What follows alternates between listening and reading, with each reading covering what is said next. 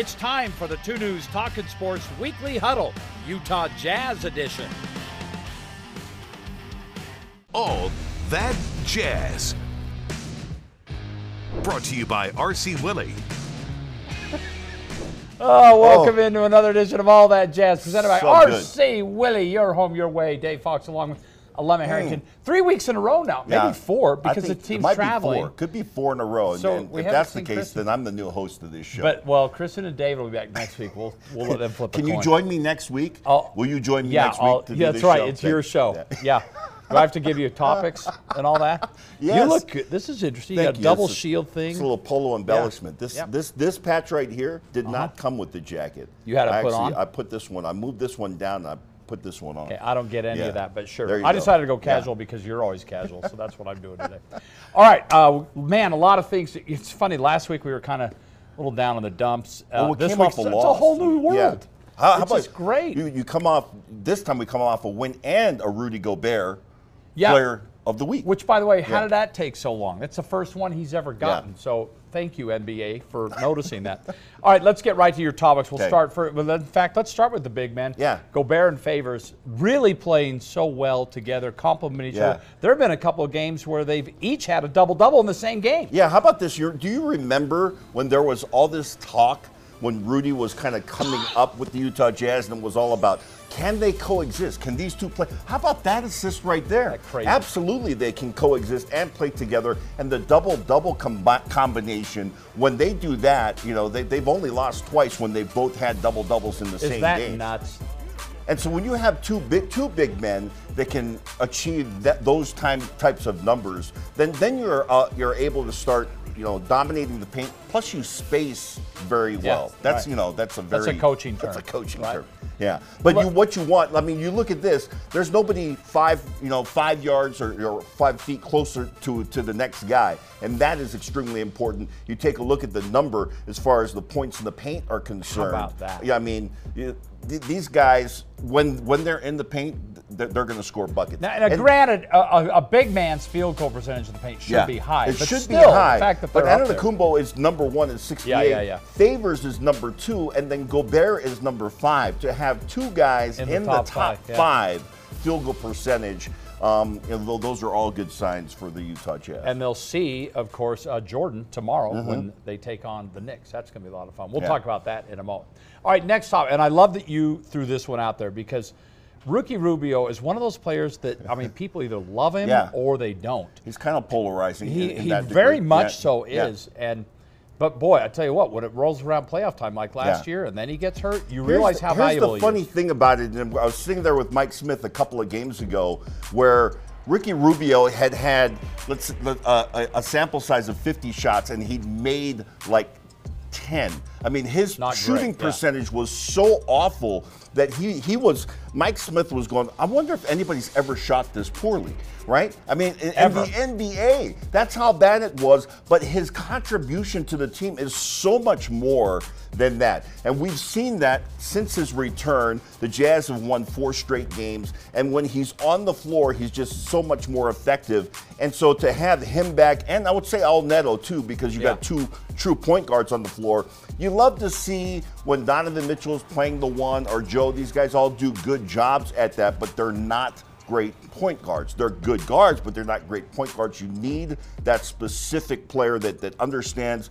And the best way it was described was there's a difference between a dominant ball handler, so somebody who's the primary ball handler versus the point guard. The point guard is a playmaker. That's what Rubio is. And you know what, Stockton is a perfect illustration of that. Great example all of those that. years. Yeah. So I'm not trying to make that comparison yet with Rubio, but you know what I'm saying. Twitter just blew up. Yeah, it's exploded.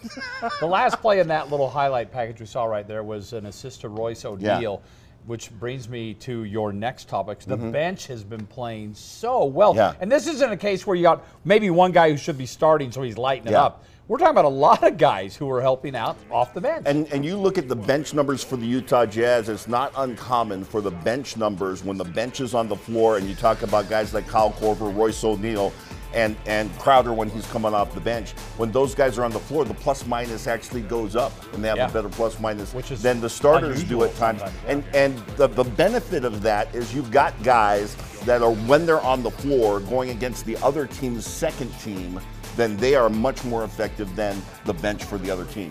And the Jazz are in that category right now. You look at the three-point numbers, Foxy, for the bench, and they're astronomical. Yeah. They're fantastic. The way, in fact, they are number one when it comes to three-point attempts for bench players.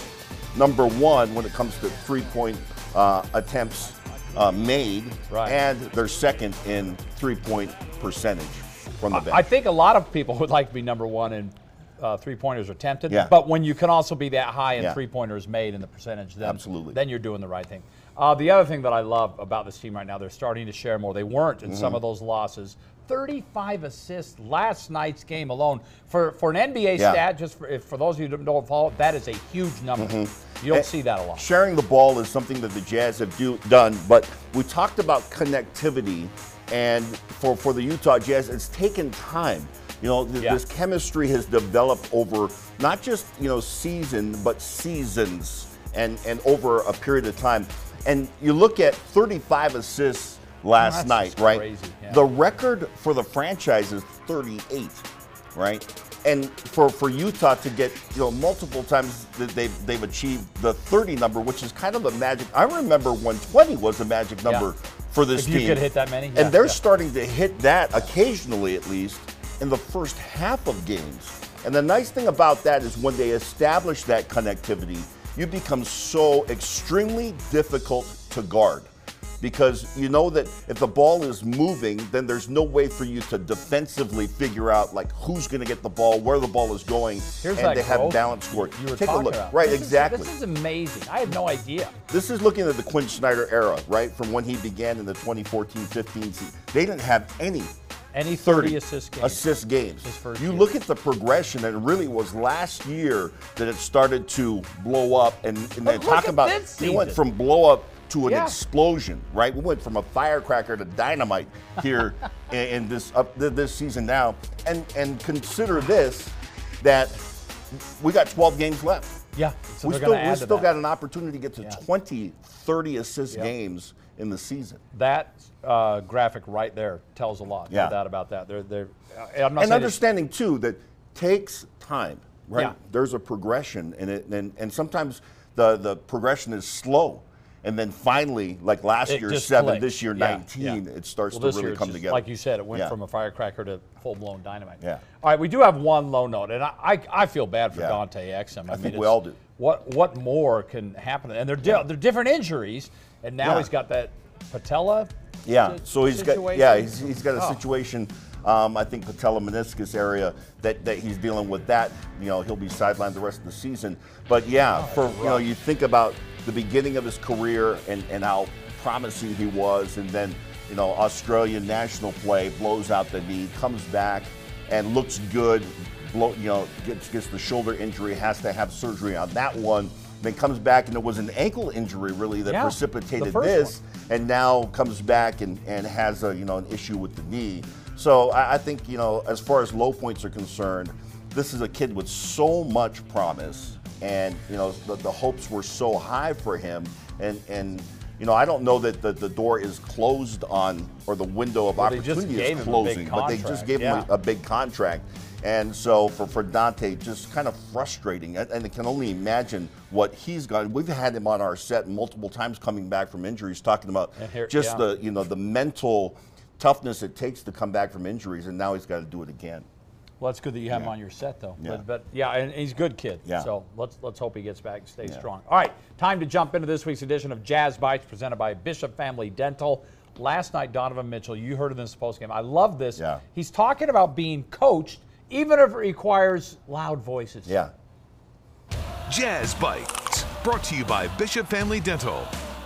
He let me have it. I think for me and Big Fella, we had to pick our game up. Everybody else was working their tails off, and we were kind of, jogging and kind of lagging around, and I think we took that challenge head on, and that's why I love coaching, because it's not a... About what? Is it bad? That's crazy, man. Yeah. No, but that's why I love Coach, man. You know, he's able to get into us, and you know, we responded. You know, I think especially Big Phil came in and just dominated the paint right after that timeout. You know, and for me, just continue to be aggressive. You know, he felt like we weren't as aggressive as we could have been, and think, you know, to have a coach that gets on you like that, I prefer that. You know, I love that, and I think it challenges us to keep moving. There might have been guys that don't like being coached that way. Why do you guys like it? I mean, I don't know anything else. I played for Rick Pitino, so I don't know anything else but really yelling and screaming. And it's not like it's how do I say? It's not like it's angry or it's like malicious. You know, I think a lot of it's just a teaching moment. You know, I think if a coach doesn't yell at you, you know, then coach styles are different. But you know, if a coach doesn't yell at you, then he doesn't care. And that's how I've been brought up. That's how I've been raised. So for me, to have that, you know, to get you going. And there are times where you're gonna need it. It's a you know, when you're up by a lot, it's natural to kind of let off, and I think I did for a little bit, and he kind of got that fire back into me, and same thing with Big Phil, we just kept pushing.